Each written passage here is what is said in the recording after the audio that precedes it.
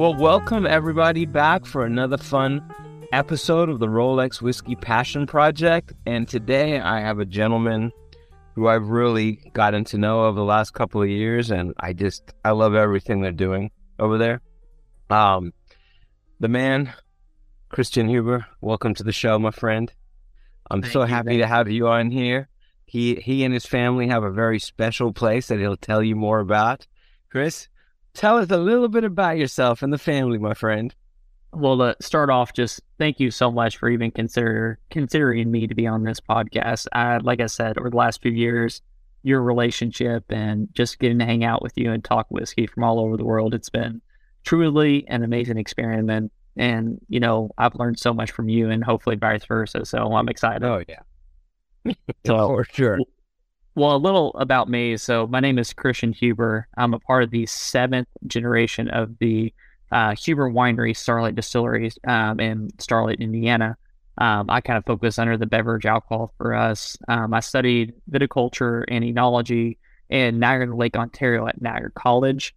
I moved to southern Italy where I worked for the Contino Palio family, did a little winemaking out there, then straight out to California where I worked for Domaine Chandon, Cake Bread Cellars, and then finally Joseph Phelps. So a little bit about us. Founded in 2001, we represent the first farm-to-bottle distillery post-prohibition in the city of Indiana. We are located 20 minutes from downtown Louisville, Kentucky, so still right in that heart of bourbon country. And we focus on terroir-driven products, and I'm really excited to dabble into kind of what makes us different and kind of our grain-to-bottle philosophy. And Chris, do you want to tell them just a little tiny bit about what actually goes on down there? Like we were just talking about how it's like a destination to come hang out and everything as well. I mean, it's definitely it's definitely multifaceted. So we were founded back in 1843. So it's our 180th harvest here on the farm. Kind of give you a backstory. We're not just a distillery. We're just not a winery. We're an agricultural destination. We see about 750,000 people to the estate every single year, which makes us the second most visited distillery in Kentucky, right behind Buffalo Trace. So we're very proud of that. But if you come to the estate, we have fresh fruit all year round, starting in May, from strawberries to blackberries to black raspberries to peaches to apples. You pick pumpkins, you can pick a Christmas tree. We have a full-time bakery that takes all those fruits and vegetables, make them into pies and cookies, and we also do fudge. We have a full-time ice cream shop. We also have an event hall that does about 50 to 55 weddings a year currently. And also we have a full-time family park, so you can bring your families out, being able to enjoy the outdoors, agriculture, and get out of the city a little bit and really, connect where your food comes from, but also connect with just some beautiful fields and being able to be outside. So it's a unique destination, to say the least. Oh, very unique. I mean, I'm blown away every time I go there. I mean, often I've been on the weekends when there's just thousands of people having the best time with their families and live music and great food. And I think like taking your kids around to pick the fruit, and the farmer's market, and of course the ice cream shop and the sandwich, it just doesn't stop. It's such a unique environment, and it's so special because everybody there is just the nicest people in the world, and you just smile. You literally just smile when you're there. Well, we take great pride in that, and thank you for the kind words. Every single one of our family members, employees, we take great care on what we do, and we're very passionate about, being able to be a destination and a very, kind of European destination. We're blending beverage alcohol with a family setting, which is a very, very fine art to do, but we bring people together to reconnect outside their phones, outside the computer, get them to reconnect more on a personal level, the conversations, having fun. And that's what we're all about, bringing people together in a meaningful manner. So Chris, let's talk a little bit about whiskey. Mm-hmm. Let's talk about whiskey in the family, because like you said, you were wine, champagne, a lot of that in your pedigree. Let's talk about whiskey and the move. Oh yeah. Well, I will say so. And basically earlier post-prohibition, my family's always been in beverage alcohol. both within wine, but also within distilled brandy, not distilled bourbon or rye. But being a brandy distillery with all the natural fresh fruits we had around the farm, around the estate, it only made sense that we produced brandy and not bourbon back in that time. Going into like the 60s and 70s, post-prohibition, my grandfather, Gerald and Carl Huber, they reestablished the winery. So basically, they were taking all the fresh fruit that we had extra and converting that into wine, as we know it as fruit wine, and doing strawberry, apple, peach, and anything excess of that, they were making brandy out of. And it was a way for us to, store that extra fruit or extra fruit coming off the farms around us. And basically that kind of philosophy went into about 2000, 2001, when my dad started really lobbying to get what I want to call brandy license back in Indiana. So Indiana as a state did not want us to have a bourbon license, which was very hypocritical since the largest or one of the largest distilleries producing bourbon at that time was sitting in Lawrenceburg, also known as Seagram or NGP.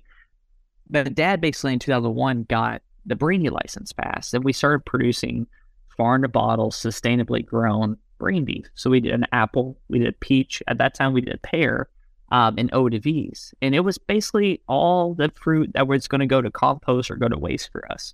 So it was a really easy way for us to basically get started in a very, very small scale. In 2004. This is 2001, 2004. So your dad is maybe a little older at that point than you guys are right now.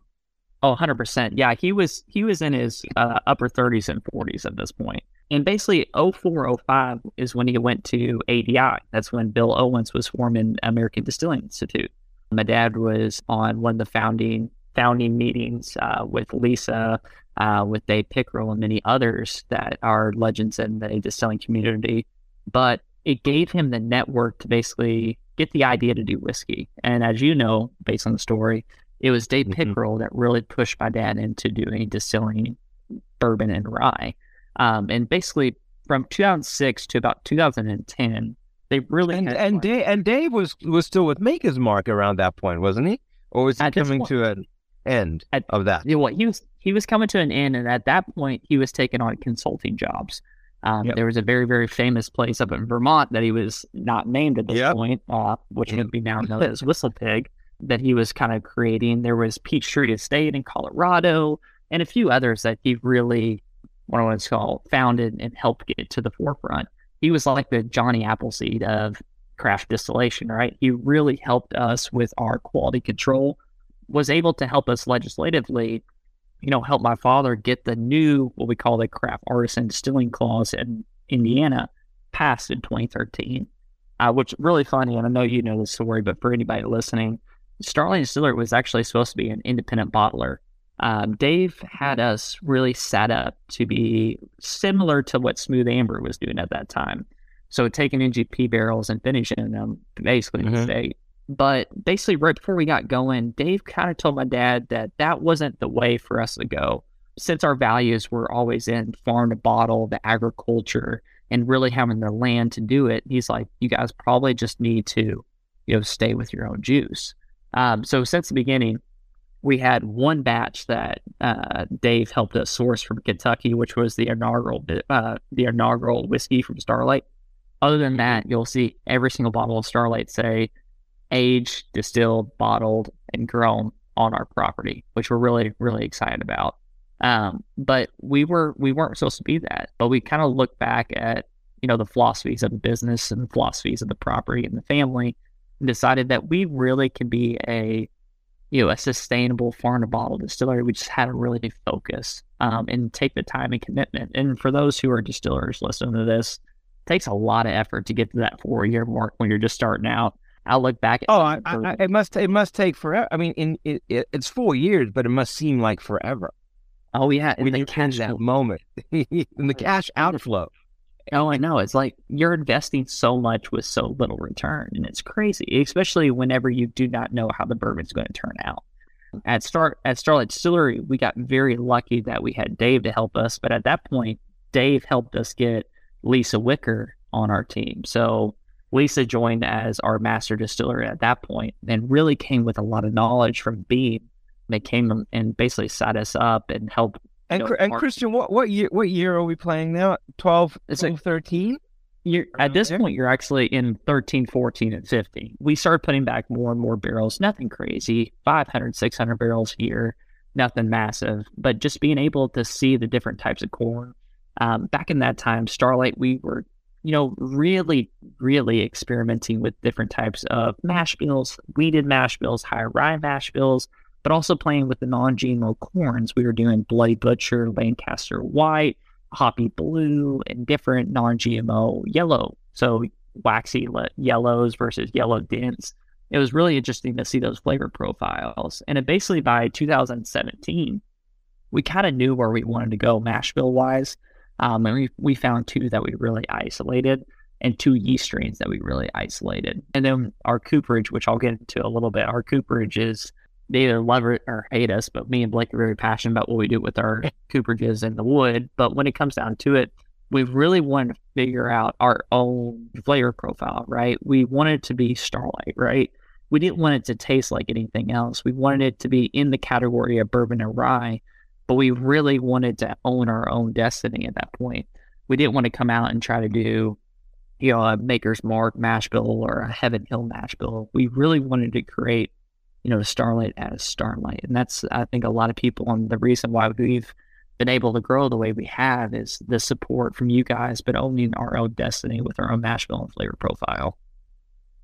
Now you're at this point around, you're in Italy, you're in Napa, you haven't come into the whiskey world yet, right? Because you're kind of like, what with you and Blake, because Blake also went and got pedigreed, but it wasn't really he wasn't in whiskey either, right? He was also wine and champagne.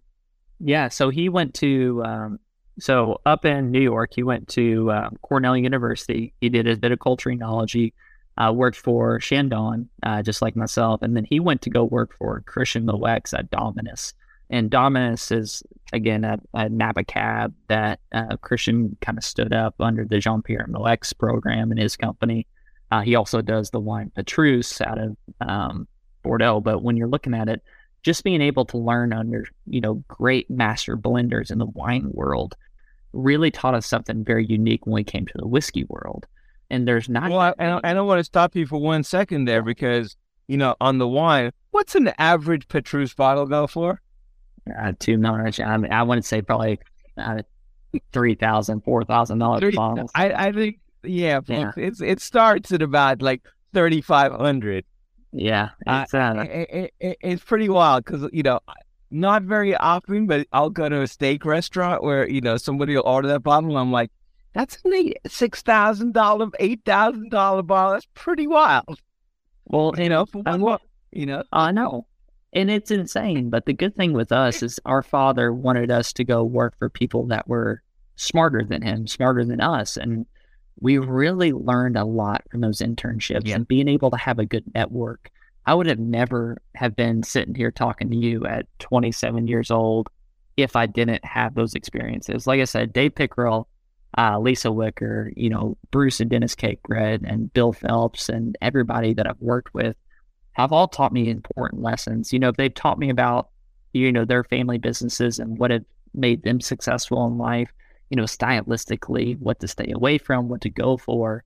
And all that combination really led me and Blake into, a winning formula, but also a mindset that we can do something great, and not only do something great, do something that's going to be generationally great. And that's what we wanted to say. Well, and you're also talking about, all of those people are incredibly passionate about what they do, so you take that with your inherent passion. And it's kind of like you're just, you're layering up to the next level. So now you come back, and now whiskey is on the forefront. And now, for you and Blake, you're coming from what you've done the last couple of years. You're like, hey, now we're going to step into the world of whiskey. Oh, yeah. And so what's that like? Well, it's a very different mindset between distilled spirits and wine. Very, very different type of processing, a very different type of the way we go about our day-to-day activities. And for us, we brought a lot of, common practice from the wine world into the whiskey world, a lot to do with fermentation kinetics. as you know, you being here on site, but those who haven't been on site at Huber's, we're very tall, skinny, closed top fermentations. Everything that we do is sweet mash, right? Depending on what it is, we have different cooking protocol and procedures, different types of yeast, but we can ferment very different types of mash bills with different types of Saccharomyces cerevisiae and different temperatures so we can optimize, certain esters that we want to capture. And, that is common practice within the wine world, but not in the whiskey world. And so we are able to really, pinpoint our strengths within our winemaking degrees and hammer into the whiskey side of things. So basically, when we got back, we really redid our fermentation kinetic programs. We are able to, in our cooking even, we are able to get higher bricks from our actual cooker, and we were able to do nicer, more steady fermentations that were going completely through and faster and getting the desired esters that we were looking for out of the pot still. And so all that kind of configured made a really good white-based spirit, that white dog, as we're calling. And then we're taking that, and we were able to take what me and Blake studied in school, which was we both hypercritically looked at American and French oak and Hungarian oak and really understood how to express certain flavor profiles based on the toasting and charring process, and being able to really, pinpoint kind of a mouthfeel that we're looking for. So we take that, knowledge of oak and being able to manipulate that and the base spirit that we have into what we have today, which is Starlight. So using a lot of French coopers in the whiskey world now. So we're taking Canton Cooperage is one I want to highlight real quick because they were the first one that really let me have the opportunity to kind of create my own barrel and barrel profile. So for those, like I said, a 53-gallon American oak barrel is not made equal. They're very, very different if you're looking between cooperage to cooperage differences. And when you're looking between that barrel, a typical Starlight mash bill, we do a very, very long, heavy toast, which again pulls those Maillard reactions. So when you have that degradation of the lignin, right, you're pulling those Himalaya cellulose, that fruit for all, bringing that into that spirit for us. And that's kind of what we're looking there. We do a char 1 and char 3, and typically we do extra toasted heads and charred heads within our cooperages. But Canton was the first one that allowed me to really pinpoint certain temperatures for actual toasting, which really was fun too. You had Zach Cooperage as well that's now allowing me to do some of that in Kelvin. So we're really excited. And of course, ISC, we have 2 custom profiles from them. But within just our main cooperage set at Starlight, there's 6 different main coopers, and each of the main coopers at least has 2, if not 3 different types of barrels in our programs. I mean, and then obviously we'll talk about other barrels in a second, but, for people listening, it's so unique. There's nothing like, I remember the first time I went to visit Christian and his family, and I walked out, and I've seen obviously a lot of amazing places, and I'm like, man, I feel like a lot of these places are Blockbuster and these dudes are Netflix. Like they're on a different creative level, because I can't say Christian, it's not like Starlight's not sold in every liquor store in the country. They don't have a CFO that's pushing them to produce like 1 billion barrels a year, and we don't care what you put in. They're literally, everything that they release is a passion project. It really is. And everything has a story. And I think that's just what keeps it so tight as they're building the narrative for the story, for the future. Would I be correct? I mean, 100%. Laying down barrels. Yeah. Well, and the good thing with us is that we never felt rushed. We had a winery to support our distillery. And again, you're right. I mean, this was the largest father-son project that completely blew up. I mean, it almost brings you to tears when I think about it. I mean, we were never supposed to be in how big we are today. I mean, it was just us having fun because we enjoyed the industry. I mean, I'd be a liar. I mean, I just love the industry as a whole. I mean, within American bourbon, speaking wild, I drink Elijah Craig. I love me some Heaven Hill. Like I said, Elijah Craig Barrel Proof is one of the best deals in whiskey right now. I truly believe. I drink Four Roses single barrel. My brother, same way, Four Roses. My dad, an Old Forester fan. We just love the industry as a whole. I mean, as you know, I have a love for Scotch too.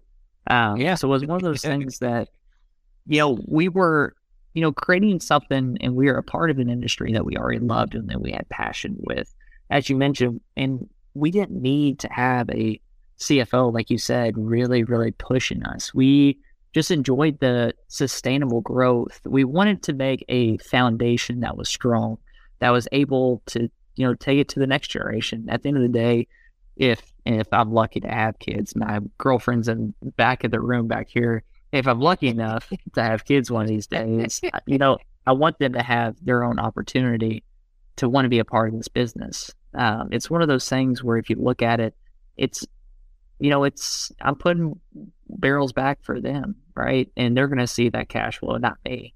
And I really want to put those 10 to 20-year-old barrels back. And it just, with a family-owned business, we can kind of realize things when we want them, not based on an agenda. Our growth goals are very, very slow, and it makes a lot of people frustrated. And we denied California this year. We had Washington denied, Texas denied, Florida denied again.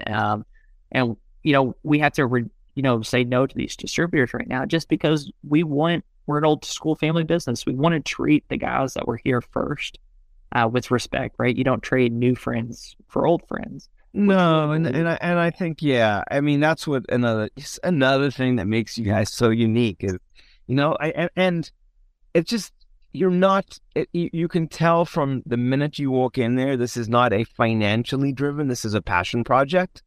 It goes down to everything. So now you come home from all your studying, you jump into whiskey, you and Blake and your dad, you got Dave Pickrell, you're getting some knowledge, and you obviously have your mash bills are locked in for what you're going to do. Now, I'd imagine at this point, the whiskey business is starting to hum. It's a little louder than it was maybe when you first put attention on it. 100%. So when I got home in early 2018, my dad was like, all right, let's start a single barrel program, because we had some 4 and 5 year barrels. So, I thought I was hot. We did 34 barrels that year, sold to private. I'm like, I sold 34 barrels of whiskey. I thought, so that was incredible for us back there.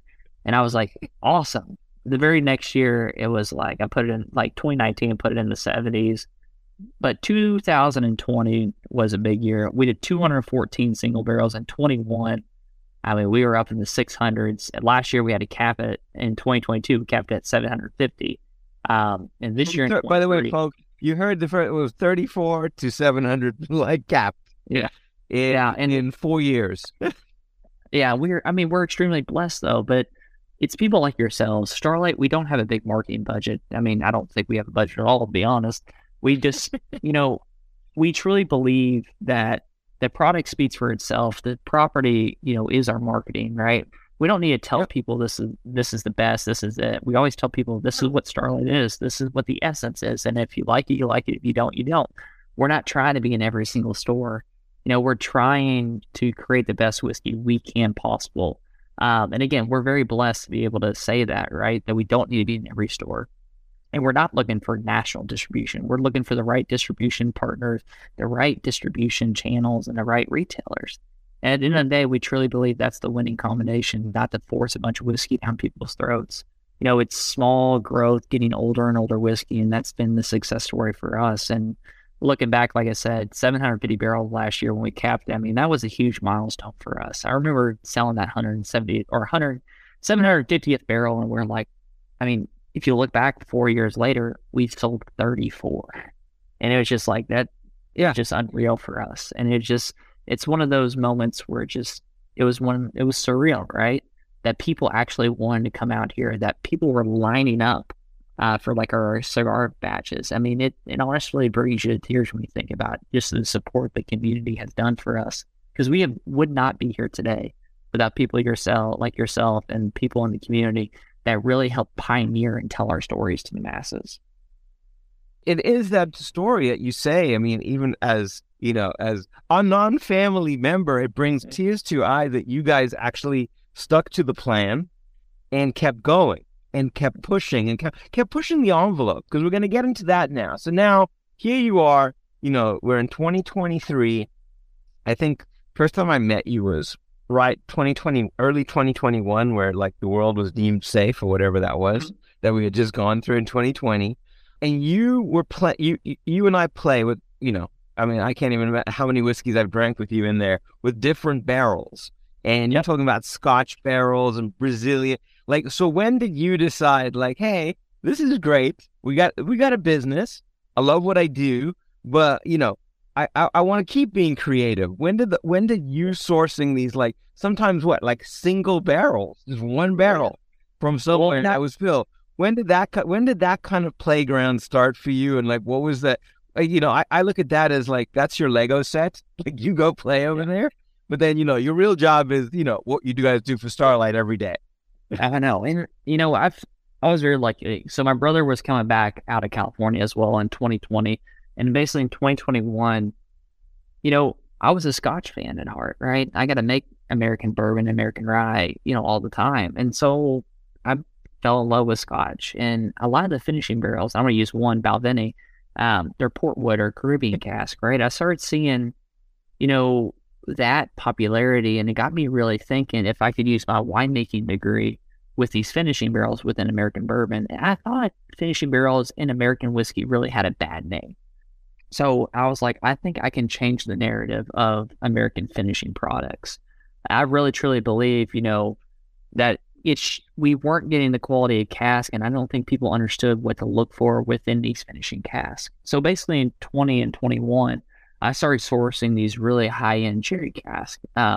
One of my favorite scotches is the sherry finish. It's a Pedro Jimenez finish. So I went over and found some good quality casks that was actually imported through Scotland and down towards us. I was able to nab 2 of those barrels through those PX hogsheads, and they were phenomenal.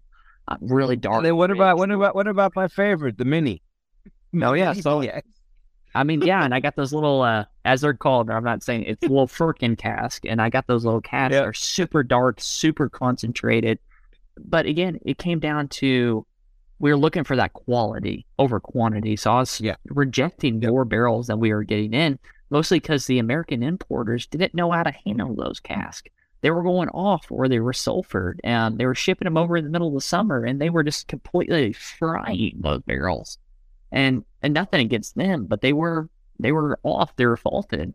But I was able to use. Well, I mean, you're one of. I mean, how many guys are doing that? Like, they must be like, what does this guy want? He's like ordering it off the a la carte menu. Like, that's not. Yeah. No one's ordering this. We don't even know what to do with this. Yeah, and it was lucky because Starlight, like you mentioned, I could source a single barrel of somebody if I thought it was of quality, and that really separated us with some of our fun finishing projects super early on. So I was able to basically, look at some of the importer lists and find, certain chateaus and certain crus and certain distilleries and certain wineries that I knew were of quality. They had good winemaking teams, good legacy, and great quality cask coming out of their program. And now I had a battle with Scotland, which was a huge, huge factor early on because I had no reputation. And like you said, who's this American boy that was, at that time, I was like 24.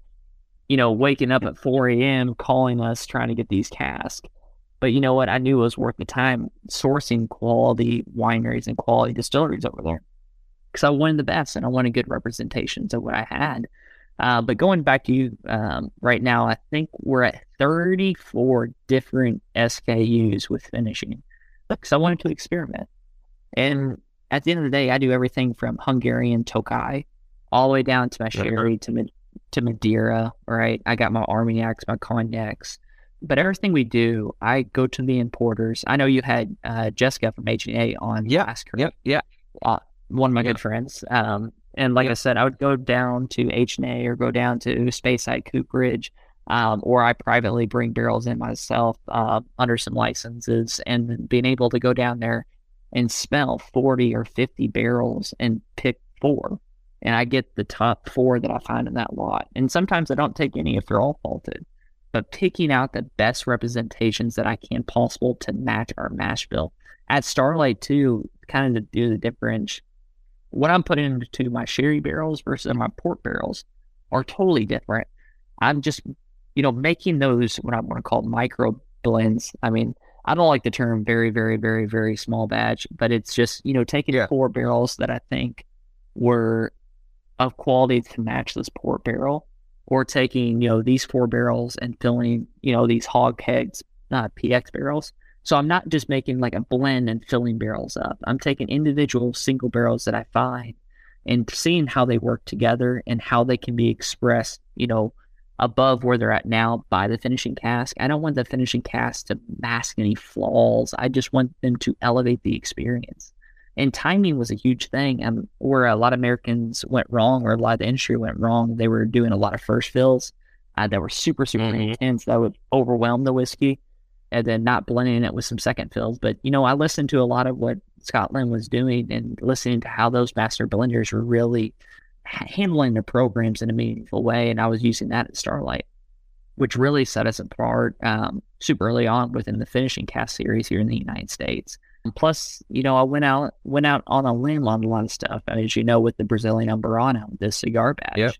Yep. Just trying to, find something that was unique in the marketplace that I knew would be, a flavor profile or a drinking experience that people could be excited to show their friend, right?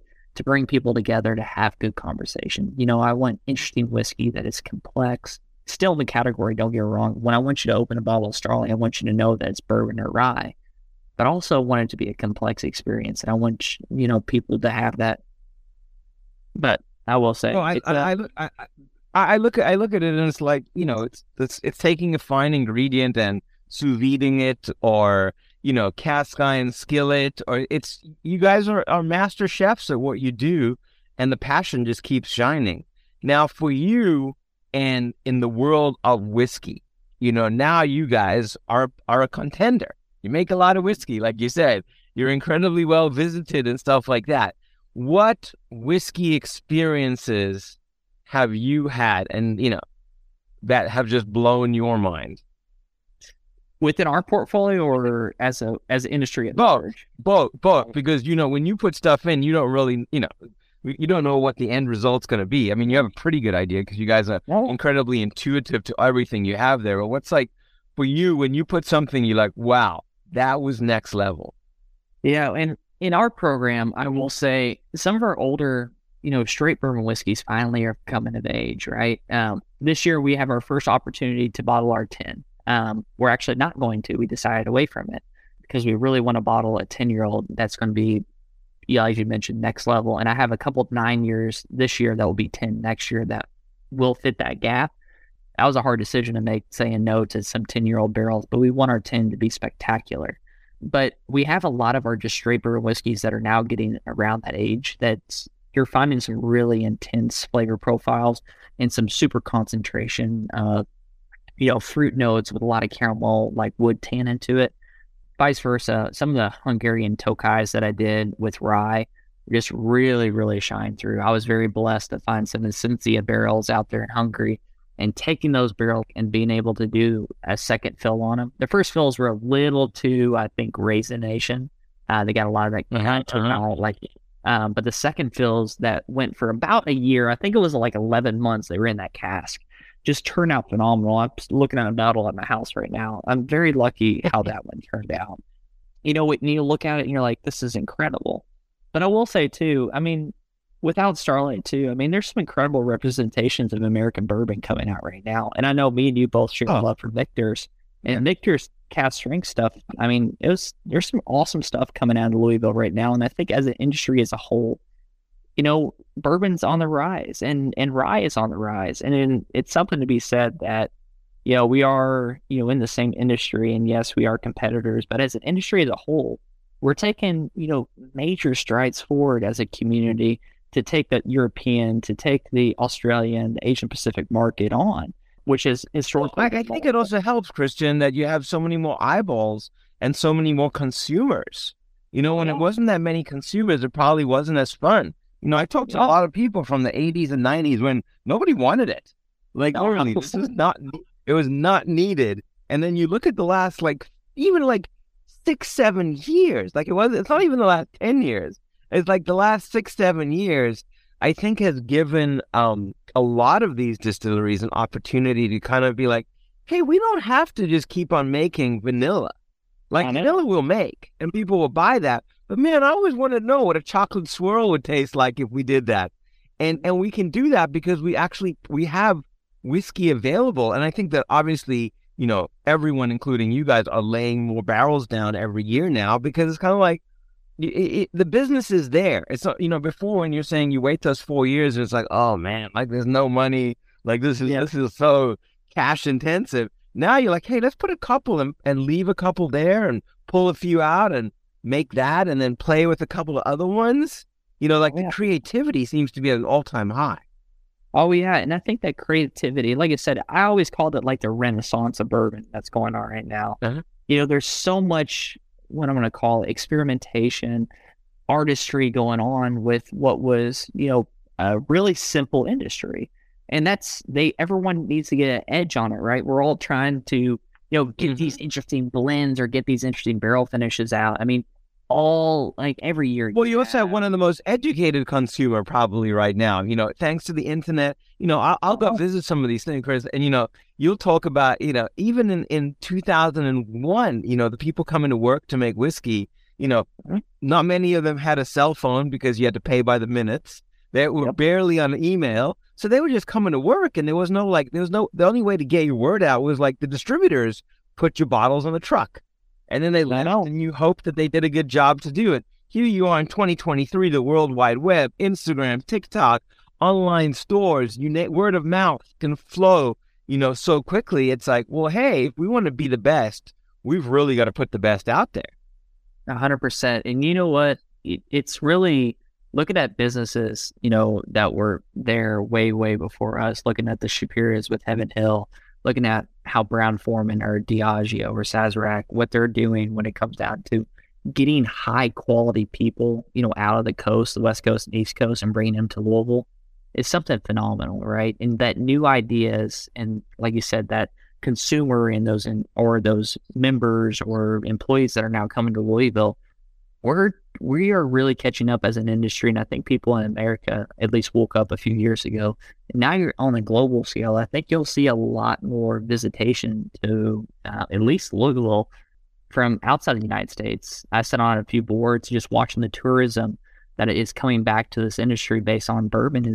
It's awesome. And I think you'll see a lot of infrastructure getting built by a lot of these distilleries. I mean, not even production wise, but with what I want to call these fancy tasting rooms coming up. Then, I mean, I hate to say it, but the Napaization of, Louisville. Oh yeah. I had Danny on from Bardstown. They're about to open something, on the main drag, a taster room. And that's when I remember going to Napa. Jeez, I don't even know how long ago. And you're in like Healdsburg or William, whatever it is. And they're like, hey, here's a tasting room. And by the way, like an hour and a half away is our actual vineyard.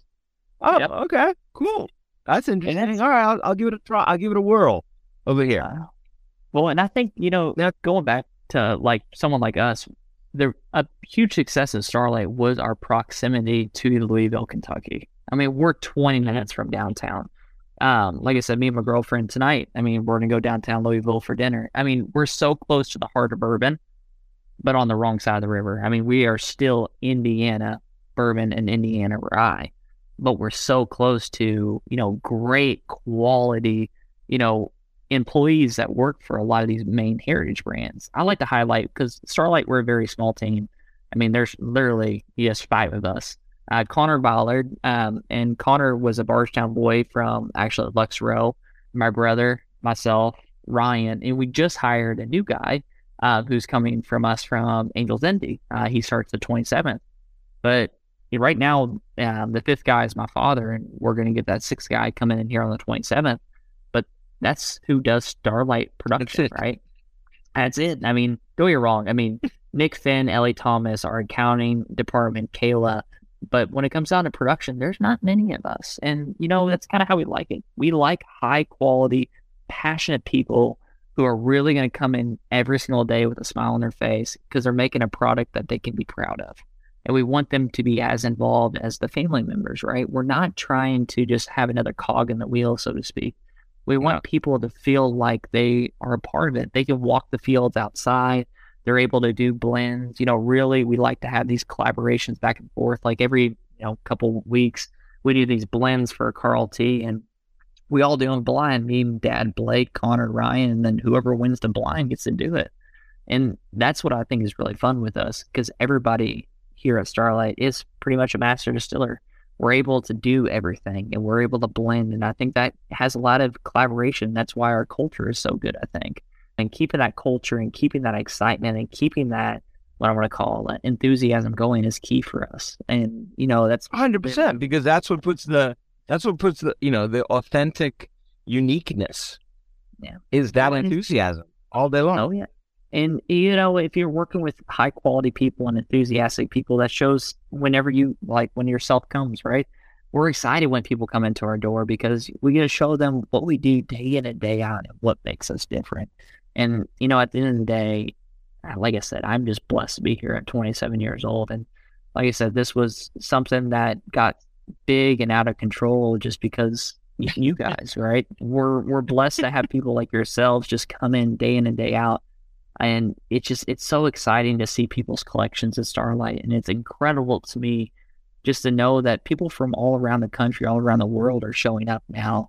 And again, I don't know how people hear about it, but at the end of the day, I love just talking with people. It's like, how'd you know about the brand? Or, why'd you drive up today? And it's incredible. And honestly, like I said, it brings you to tears when you see people from everywhere show up. So it's definitely fun.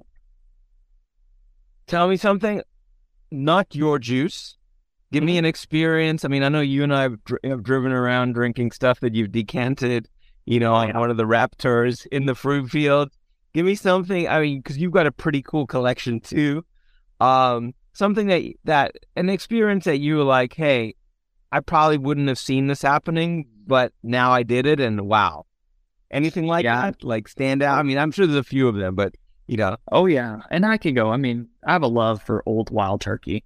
And that's just one of the things that I've really been passionate about. Again, one of my oldest pre-pro bottles that me and Dad and Blake opened was distilled in 1913, bottled in 1918, E.H. Taylor, pre-pro. But you know what? I'm looking right here, and me and you talked about last time, the Balvenie 30 that I got. It's one of those incredible, what I want to call experiences. The Macallan Oscuro is another one that I quite recently had. But even going back to some older representations of, even Brown Foreman, right? There's great juice everywhere. And, it's just, a lot of people, when you look at the whiskey industry as a whole, like, oh, I drink this or I drink that. What we like to do here is just blind taste, right? There's incredible product and incredible single barrels all around this country, just not here, I believe. Mm-hmm. And so for us to be able just to, taste and enjoy this incredible products. I mean, even outside of whiskey, I drink brandy too, tequila as well. And it's just enjoying the industry, enjoying the families and the people that put this amazing industry together is really fun. And it's a very small community, but filled with passionate, exciting people that I love to be around. But yeah, quite recently, if I had to pick one bottle that I was just absolutely just, over the moon about, I mean, I would probably have to give it to a non-bourbon or rye producer. I'd probably have to actually go over and give it to a Scotch one, which was the Macallan Oscuro, the duty free. I got a few weeks back. With the big metal stopper on the top of it. Yeah. It's good. I mean, it was a good product. Oh, it's delicious. And within bourbon wise, I mean, quite recently I just got a new Four Roses single barrel picked by Chris Soborowski, who's one of the whiskey, single barrel pickers, been in the industry forever. One of his picks, and it was incredible. A little lower proof wise, but super integrated. And Four Roses single barrels are a great bang for your buck, just like Elijah Craig, like I mentioned. So. Those two bottles will probably be my two I had to pick. I love it, dude. Well, I'm going to wrap it up because I can't appreciate you enough for coming on and chatting to me. And I always love our hang sessions. And, most of the time when I'm out there visiting Christian, I'm actually doing a Four Roses single barrel pick because he's not open for California yet. Mm-hmm. But all of that's changing. I mean, I'm looking at some of these rules. I was talking to Prav. I had Prav on a few weeks back, and we are talking about like how DC is becoming this like hub for online. Like there's things happening, and it's an older system, and I think now you have guys like you that are coming out so strong and so passionate and so unique, and at your own pace is what I love because I feel like the industry in its early days when I first started it was very cookie cutter. It was like the same people showing up for the same dance. And now it's like, I'm so fortunate I get to try so many crazy things. But when I come to visit you and you and I are just thieving out of these like barrels that you've coutured, it's like a couture shopping experience and try that. I'm like, that's what makes the next level. And you're all, and Chris, you're the second guy too, man, that I've had on that comes from a strong wine background. So now you have a lot of wine background coming into whiskey, which I still always, probably the 50th time I've said this on this podcast, but like one of the coolest thing when I hung out with Al Young was when he was like, I thought there was, 25 notes in bourbon and rye. And then when we got bought by the Japanese company, the Somme came out and he found another 25 notes, and I'm like, whoa, like this is kind of an interesting thing because flavor doesn't have to be just a one-trick pony. There's so many different levels, and you're talking about barrels and charring and toasting and like all of that. It's like, I go down another one where I use unfortunately, a lot of the big guys are using non-stick pans and the smaller guys are using cast iron. And it's like, you get a different flavor. Yes, it's not consistent. It's not consistent, so you could be a little scared. But that's the difference when you're not having to like meet the CFO's million barrels of like, one thing. Oh, yeah. And right now, like I said, Starlight, we're only doing like 4.5 barrels a day. Small, tiny. Now, that changes drastically next year, too, because we just recently bought a new 18-inch continuous column, which will, like you mentioned, change the way Starlight tastes. And we're very lucky that the community at large, like I said, the distillery is named after the town of Starlight, Indiana, and the farmers within Starlight. So we're able to get more and more lion's share of our farmers around us to start growing for us. But like you said, I mean, it's not cookie cutter, and you have to be able to understand your mash bills, your stills. I mean, for us, like I said, it'll take us weeks and weeks and months and maybe even years to figure out our new 18-inch continuous column and being able to understand what kind of alcohol it produces and where it best sits. So we're excited, and it's going to be a crazy growth, and I hope to see you back here very, very shortly. No, I'll be back. I'll be back out as soon as it's a little warmer, but you guys didn't really have a winter, so I'll probably be sooner than normal because, I'm not down with the cold weather. But I mean, I can't thank you enough, my friend. Like, I have the most amazing experiences with you. I love geeking out. I love everything that you and your family are putting together back there. And you're a shining star in this community that honestly, I feel like all of a sudden the lights are on, like bourbon, rye, whiskey blends, like it's all forefront right now, and it's exciting. And I don't see that changing. Of course, the tequilas and all that kind of scals, like there's room for the rums, there's room for everybody. There's room for everybody, and it's so awesome, like I said, to be a part of the community that wants to grow, that is exciting. Like I said, without Starlight or without just, us here at Starlight, it's people like yourselves that make, getting up and doing work, people who are telling, the untold story. And I just can't thank you enough either. And again, going back to it, it's an honor to be your friend, but it's also an honor to be on here. And again, thank you for everything that you've been doing for Starlight as a whole. And we're excited to bring it to the next generation and bring it up even further than where it is currently. I love watching it. I love experiencing it, and just keep shining, man. You guys are something special, and the world needs more of that. Well, like I said, hopefully we'll do our part. And like I said, I can't wait to enjoy some more whiskey with you, but thank you again. Definitely. Well, enjoy dinner with the girlfriend in Louisville tonight, and I will see you very soon. And thanks again for coming on today. All right. Thank you so much. All right. Thank you.